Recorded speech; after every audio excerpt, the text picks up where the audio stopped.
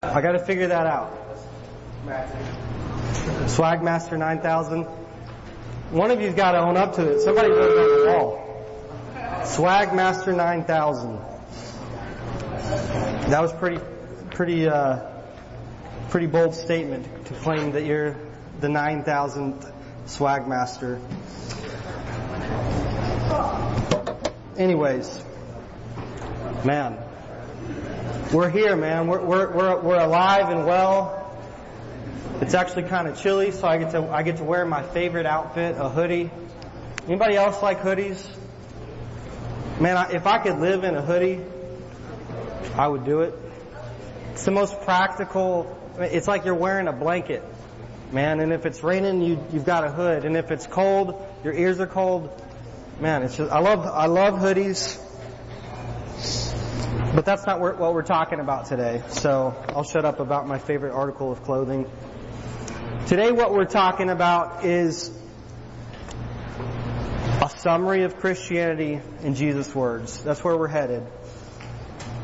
So let's just review where we've been. So as we discussed last night, before we're ever going to be Christians that endure at all times, in all things, a couple nights ago we looked at how you got to know Christ. It's the first step. You got to get saved. Then we must grow in Christ. Right? You got to grow in Christ. You got to know where your strength comes from. And finally, allow our faith to be demonstrated through obedience to the Great Commission, right? We got to be disciples that make disciples. We don't want to be constant babies. Right? Anybody, is that constant babies, right? It's actually, I said a term yesterday called, we don't want to be constipated Christians, but it was interpreted as constant babies. You don't want to be a constant baby either. Look, I have my fair share of experience with babies. Man, you don't want to be a baby your whole life. You don't want to be a baby Christian. You want to grow. And so this morning, what we're going to do is we're going to boil Christianity down to its most simple form. Man, I hate it when people are so smart and they want you to know how smart they are and they make things so complex and you're like, I don't even understand what you're talking about, man.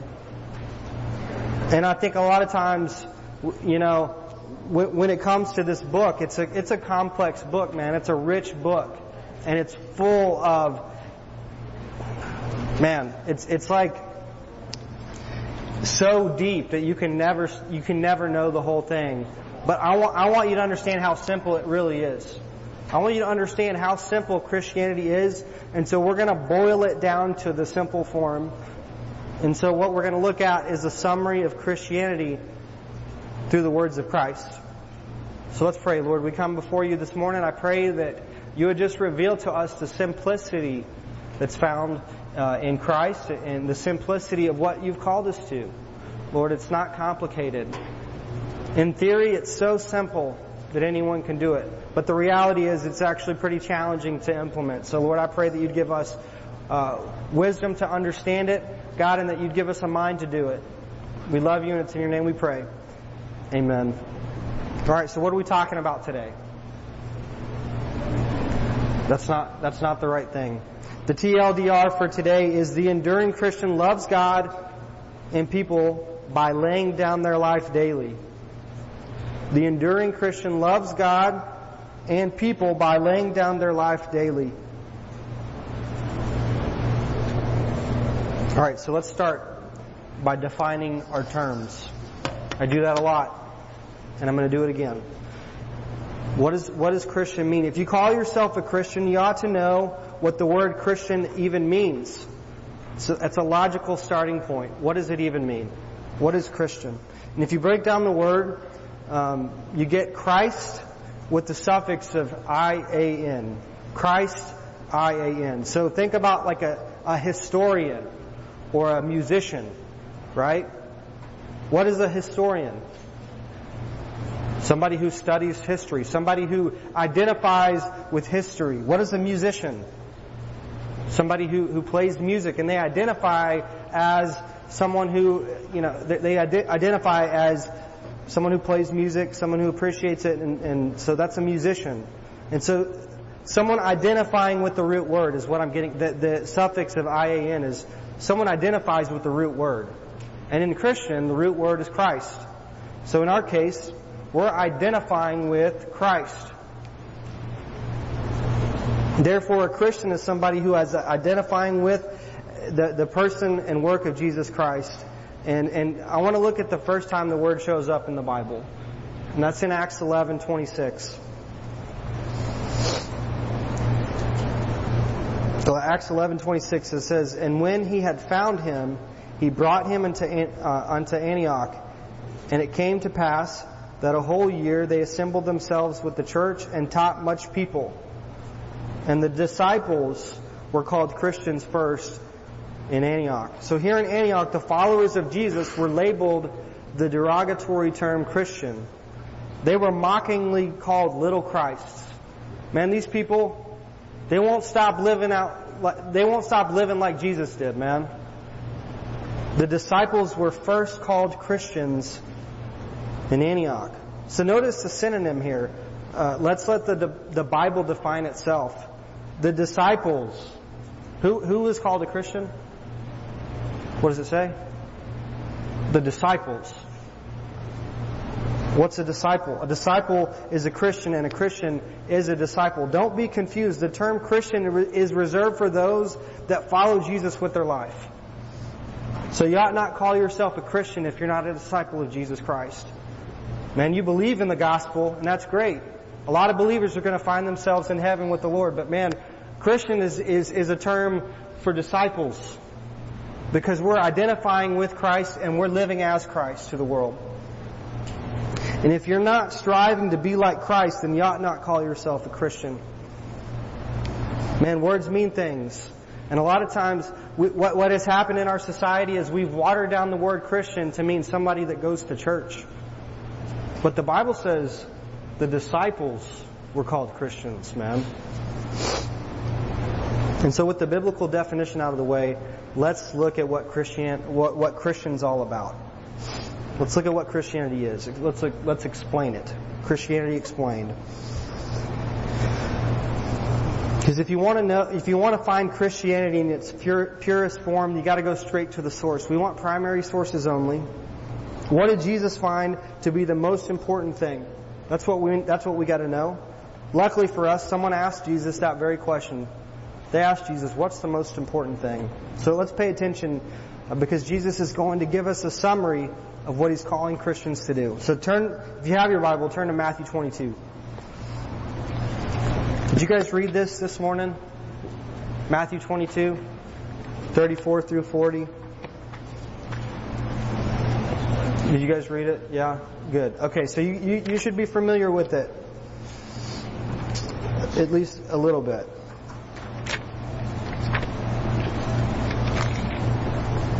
If you have a red letter Bible like myself, it's in red letters, so we know Jesus is talking, man. Jesus is talking here. And here's what He has to say in verse 34. Well, He's not talking yet, but He's about to. Verse 34, "But when the Pharisees had heard that He had put the Sadducees to silence, they were gathered together. Then one of them, which was a lawyer, asked Him a question, tempting Him, and saying, 'Master, which is the great commandment in the law?'" So this guy's like, "Man, what's the greatest commandment? What is the greatest commandment in the book?" And this is what Jesus has to say to him in verse 37.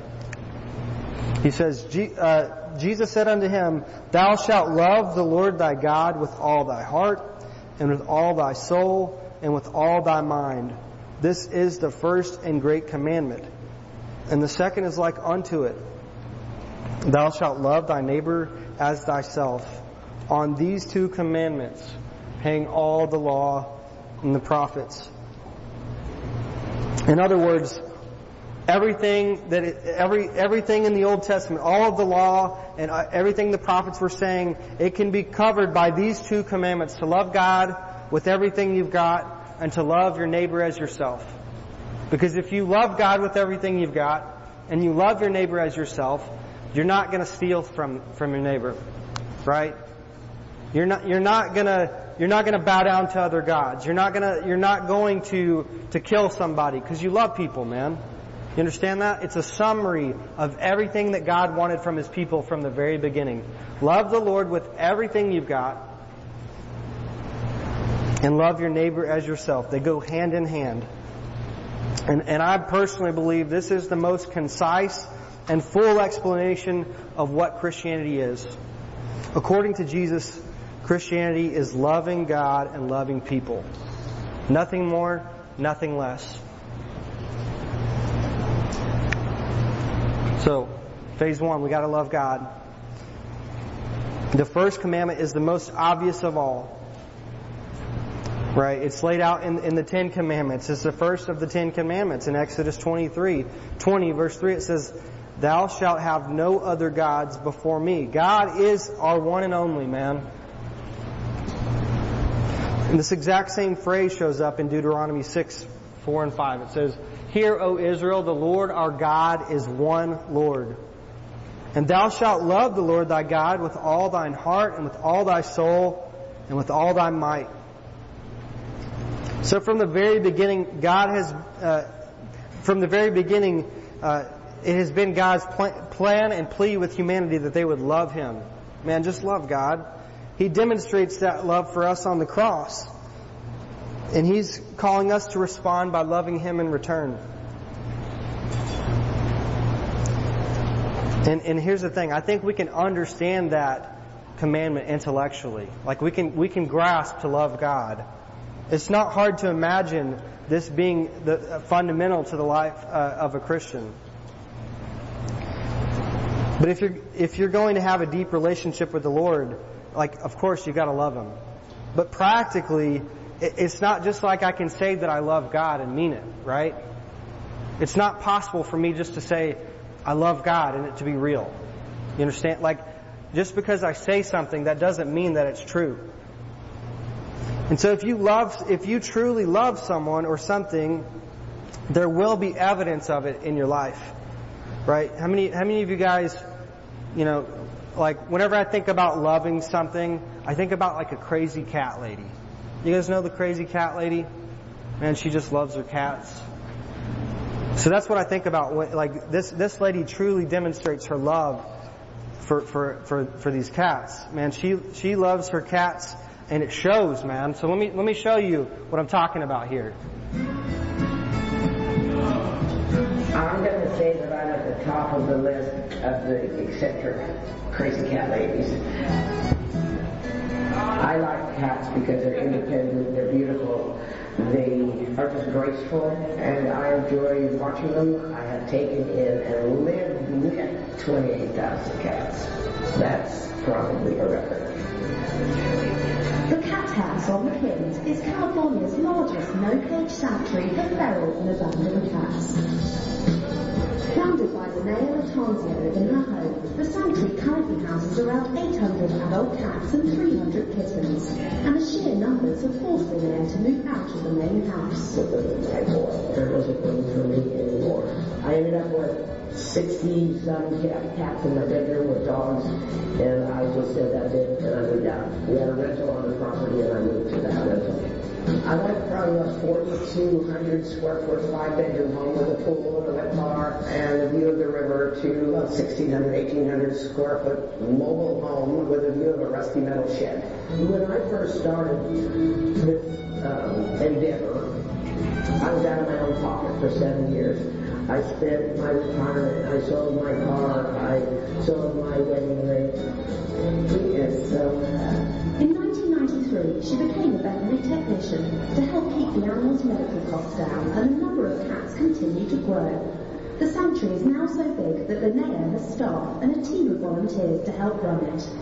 Currently, for food, litter, maintenance, staffing, vet, medical, we're at $1.6 million US a year. We come in about 4 o'clock in the morning, and you want to always start by feeding, it usually takes us like maybe 30 minutes to an hour to feed everyone. When I first started here, I wasn't really a cat person, but after that, worked with them 5 days a week, and get attached to them. Everybody has different characteristics, and you get to know them, and they get to know you. Kind of wait for you while you're walking the gate. Pretty cool, man. He is so Okay, look. Do you think she really, like, does she love cats? She doesn't love. How do we know she loves cats, right? Because it shows, man. Her life is built around cats. That's crazy, man. That's the crazy cat lady, man.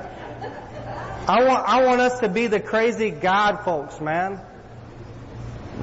I mean, I'm crazy so without God, but like, man, here's the thing, man. That to me is just so profound. Just her love for cats compelled her to give her life for cats, man. Cats. Okay. Like, I'm not saying that God is a cat, but you best believe you don't truly love God if you don't love Him like cat lady loves her cats, man. Like you've got, that is genuine love in action. Look, like she caught the vision and she passed it on. Did you notice the generations of disciples that were made of cat people? Listen, she started she caught vision for these cats. She loves cats and she wanted to provide an outlet for them. And she counted the cost and saw that it was worth it, and she gave up everything. And then she began to make disciples to come in and help her. Man, and then this guy goes from, I didn't even like cats, and he's like, yeah, they're kind of cool, man. You know, like they're kind of cool. And now he's a cat dude because she's making disciples, man. And that's the kind of love that God that like we should have for the Lord, man. Because cats, they don't give us anything. I mean, I don't know. Maybe you're a cat person. Cats might give you something. Like, cats give you something? Okay. Only thing cats give me is fleas, man. Cats give you joy. That's great. But man, that joy is fleeting. A cat can't give you life. Jesus Christ can give you life.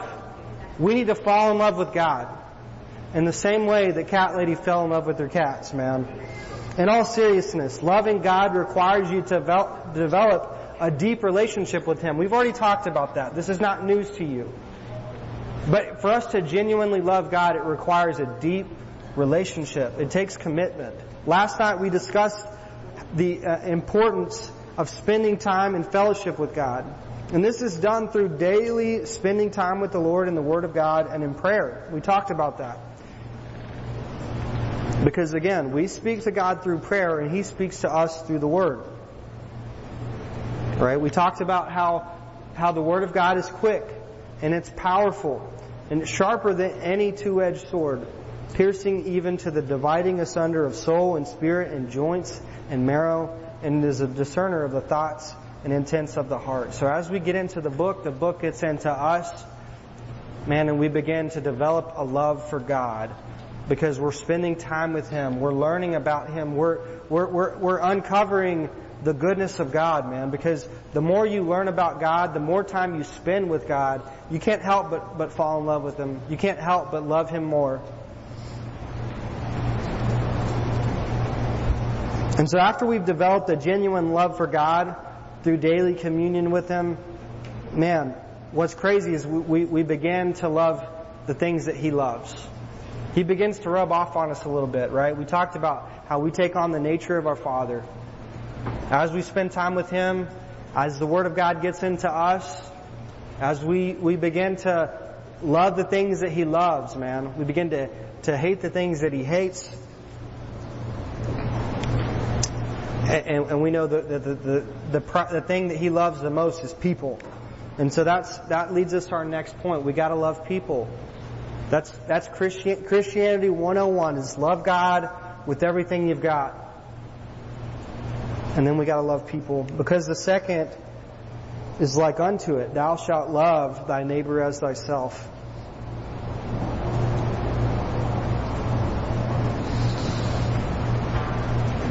In my own life, this is becoming more true by the year. After spending 2 decades at home, I can confirm that in fact, like as I talked about this last night, as I spent time with my dad over the last 2 decades, I've become just like my old man. And what I'm seeing as my kids grow up is they've got the same character quirks as Dad. They have the same. They tell this, like my son, he's just like me, and it's like, man, I'm looking in the mirror, and for what's crazy about it is he picks up mostly the bad qualities that I have. I just look at myself in the mirror when I see him, and it's like, man. But the truth remains that we pick up on the nature of those that we're spending the most time with. And if we're spending our time with the Lord, man, He doesn't have any bad qualities to pick up. He only has good qualities to pick up. And so our goal is to be just a chip off the old block. Right, so let's look at 1 John 4:10. It says, "Herein is love. Not that we loved God, but that He loved us and sent His Son to be the propitiation for our sins."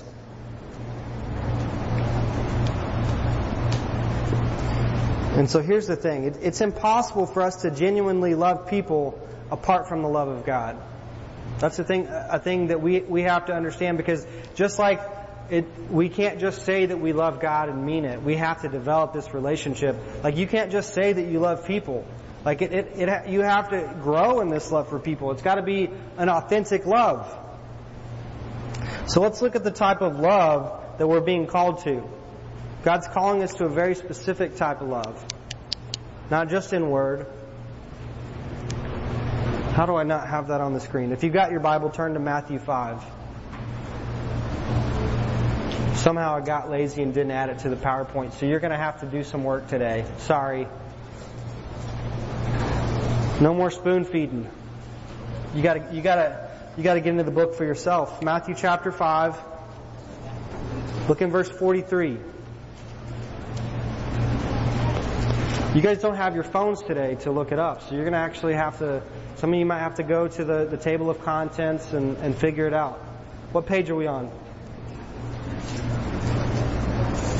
Say it loud. Turn to page 746.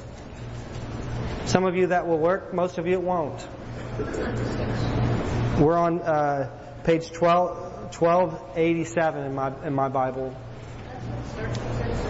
Okay. All right. I think most of us have found it. Matthew 5:43. This is the type of love that we're being called to. It's not just a, hey, love you, bro. It's not the type of love I'm talking about. Right? Verse 43 says, "And ye have heard." Okay. Anybody got a red letter? Is this in red letter? Okay. So we should pay attention. Jesus is speaking here. "Ye have heard that it hath been said, Thou shalt love thy neighbor and hate thine enemy. But I say unto you," listen, "love your enemies. Bless them that curse you. Do good to them that hate you. And pray for them that despitefully use you and persecute you." Listen, this isn't, I love you, bro. Let's read that again, verse 44. "But I say unto you, love your enemies." The people that you hate, love them. Because you know what God wants to do? He wants you to begin to love the people that you can't stand. Love your enemies. Bless them that curse you, and do good to them that hate you, and pray for them which despitefully use you and persecute you. Man, this is a hard saying. Verse 45. "That ye may be the children of your Father which is in heaven. For He maketh the sun to rise on the evil and on the good, and sendeth rain on the just and on the unjust." Man, we want to be just like our dad, man. He's good to those that aren't good to Him. He loved everybody. So we ought to love everybody. "For if you love them which love you, what reward have you? Do not even the publicans the same?" I mean, look, if you love the people that love you, that's simple. Everyone does that. "And if you salute your brethren only, what do ye more than others? Do not even the publicans the same?" That's the kind of love God is calling us to. It's an authentic love.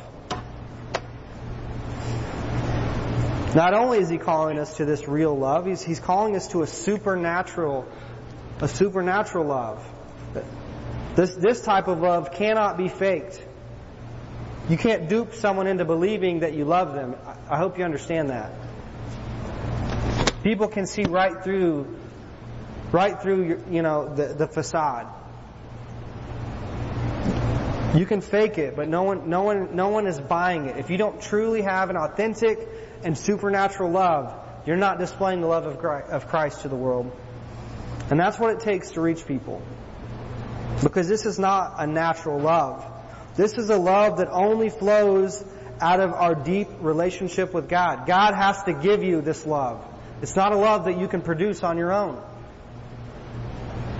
Man, it's simple to love those that love you. Anyone can do that. But the kind of love God is calling you to is a love that only comes from Him. It only comes with a daily walk with the Lord. And so as I walk daily with Jesus, He changes my heart. He changes my mind, allowing me to have a love for people that supersedes my natural feelings or desires. Look at this in John 15. We read about this the other day. I am the true vine, and my Father is the husbandman. Every branch in me that beareth not fruit, He taketh away. And every branch that beareth fruit, He purgeth it, that it may bring forth more fruit. Now you are clean through the word which I have spoken unto you. The Lord uses the Word of God to clean us, to purge us, to prune us, to mold us and shape us into the image of Jesus Christ. And if I want to walk also so even as He walked, man, I gotta have God's Word flowing through me, cleansing me. There was a picture that used to be, what do you call those? An object lesson, I guess is what you call it, when I was a kid, where we used to have our church used to do a soccer league, and at the end of each soccer game there was a devotional, and they filled up this cup with a bunch of pepper and dirt and things like that, and then they filled the cup up with water. I wish I could show you, but I wasn't prepared, It's just how it is. And as you fill this cup up with water, what do you think happens to all the grime and the grit at the bottom of the cup? What's that? Who said that? What happens to it? Yeah, it starts to overflow, right? Like the water begins to flush it. It begins to so the picture was man, as we get into the Word, man, it begins. Do I have the right verses on? I don't. Sorry. As we begin to get in the Word, it begins to clean us. We're clean through the Word which is spoken unto us, and it begins to change us, and all the grit and the grime is cleansed by the Word of God. And it gives us the capacity to be filled with the characteristics and qualities of our Father. We begin to love people. Romans 12:2 tells us to be not conformed to this world, but to be transformed by the renewing of our mind. Let's see if I have any of the other verses that I want. I don't know. Somehow, some way, I decided you guys were going to work for it today. And so as a matter of fact, the very first thing mentioned as evidence that we have a walk with Christ is found in Galatians chapter 5, and it says to love, right? So turn to Galatians 5. You guys know the fruit of the Spirit. If you've been in church for any period of time, you've talked about the fruit of the Spirit. Can anybody quote it? What's the first thing? The fruit of the Spirit is love. You know the whole thing? Awesome. I love it. But the fruit of the Spirit is love. Okay? I'm sure you know the rest. But the fruit of the Spirit is love, joy, peace, long-suffering, gentleness, goodness, faith, meekness, temperance. Against such there is no law. But the very first thing that is going to be a representation of the fruit that the Holy Spirit of God is inside of us is that we what? We love. Man, do you love well? Do you love as Christ? I don't. I can't, man. We don't possess the capability in and of ourselves, man. We have the capability to love people that love us. That's simple. But God is calling you to a love that supersedes your natural abilities. And so how do we demonstrate this love to people? Are we just kind to people? We just do good things for them? Do we give them handouts? How do we demonstrate this love? Because, love is one of those things where, again, we got to define our term. What is love, man? What is love? I bet I would get several different definitions if we walked around the room and we talked about what is love. But the kind of love that I'm talking about is the love of God, right? It tells us in John 15:3, I think I have that one on here. Greater love hath no man than this. This is the greatest type of love, man. This is the sacrificial love, that a man lay down his life for his friends. That's the greatest love. That's the love of God. God loved us so much that He laid down His life for His friend. And the next verse tells us that you're my friend, I'm paraphrasing a bit, if you keep my commandments. Man. So that's the type of love that God is calling us to, is to lay down our lives for the lost. And practically, what does that look like, man? Do I just let the lost walk all over me? Is that what that means? No, what it means is that you die to yourself, you pick up your cross, and you preach Jesus to them. Now, obviously, it's not just a matter of, there are methods to evangelism, right? I'm not telling you just to go and beat your friend over the head with the Bible and tell him God loves you, and if you don't accept Him, you're going to hell. That's not what I'm saying. No one's going to respond to that with anything more than anger. And don't tell me that. What we need to do is we need to pair the message with our lives, man. Your life should be preaching the gospel daily. And so as you're living life with your friends, your coworkers, your sphere of influence, man, whenever you're able to enter into that gospel conversation, it makes perfect sense because your life lines up with it. Your life backs up your message. And man, there's a time and a place where God's going to call you to evangelize. Man, the first thing you're going to say to someone is that their need for Jesus, man. And we got to love people in order to do that effectively. If I sit down to talk to you about something and you can tell I don't care about you, are you going to listen to me? You can tell, man, I'm just kind of like, I'm looking at, okay, listen, I can't stand salesmen. If you're a salesman, it's not that I don't like you. I just don't like I don't like salesmen, man. They come and the only angle they have is they want to make a dime off of me. I can't stand that. They don't care about me. They're not trying to sell me a product that's gonna better my life. They're just trying to better their life.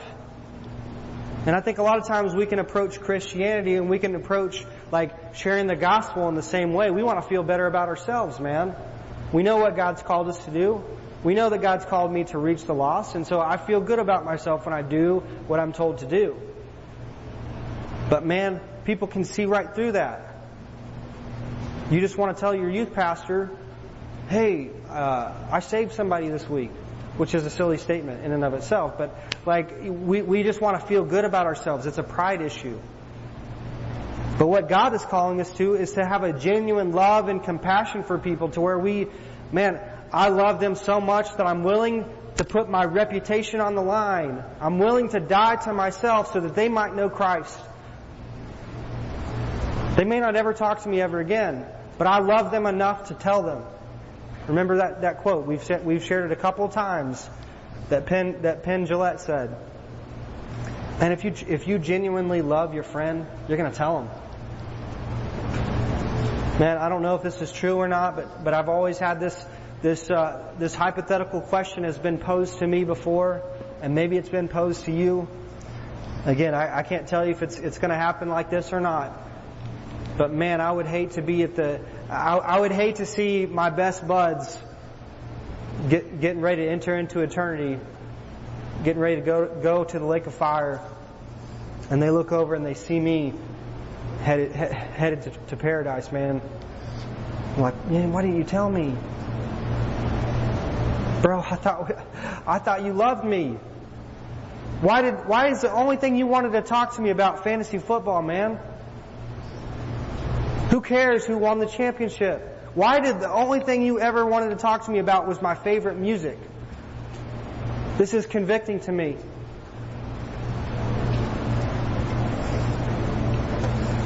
People are dying. They don't know Jesus. What are we doing about it, man? If not you, who? No one else cares. They're so distracted by things that don't matter. Listen, this is real. It's the most real thing that we have to grasp. If we don't do it, no one will. If you don't do it, no one will. God is calling you to reach your friends. He's calling you to reach your neighbors. You're the only you.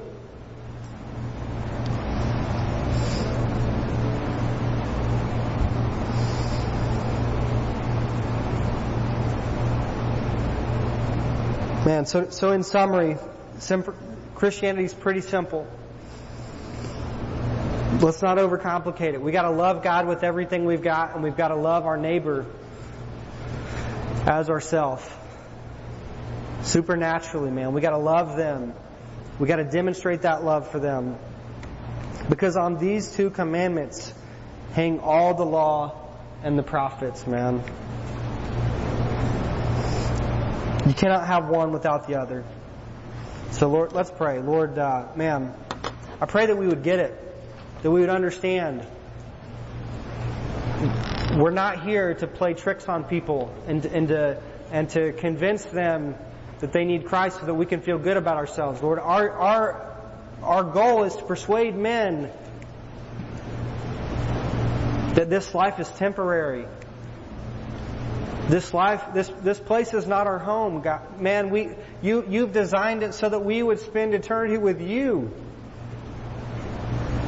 And God, if we don't do something about it, if we don't take some personal responsibility, man, we're going to get just as distracted as the world, and we're going to miss the boat. We're going to lose opportunities to reach the lost. And so, Lord, I pray that you would inspire every single one of us to have a passion, a burning passion to love you, God, and that you would give us a love for people, because we know that we can't produce that love ourselves. So, Lord, we love you. And God, we're so thankful that you've given us your word so that we could be inspired to live out our calling. And it's in your name we pray, Lord Jesus. Amen. I want to have one more thing you were talking about at the beginning. I was thinking about this week. I think it's the first one that you're talking about Christian with that IAN. So I'm going to talk about today, musician, historian.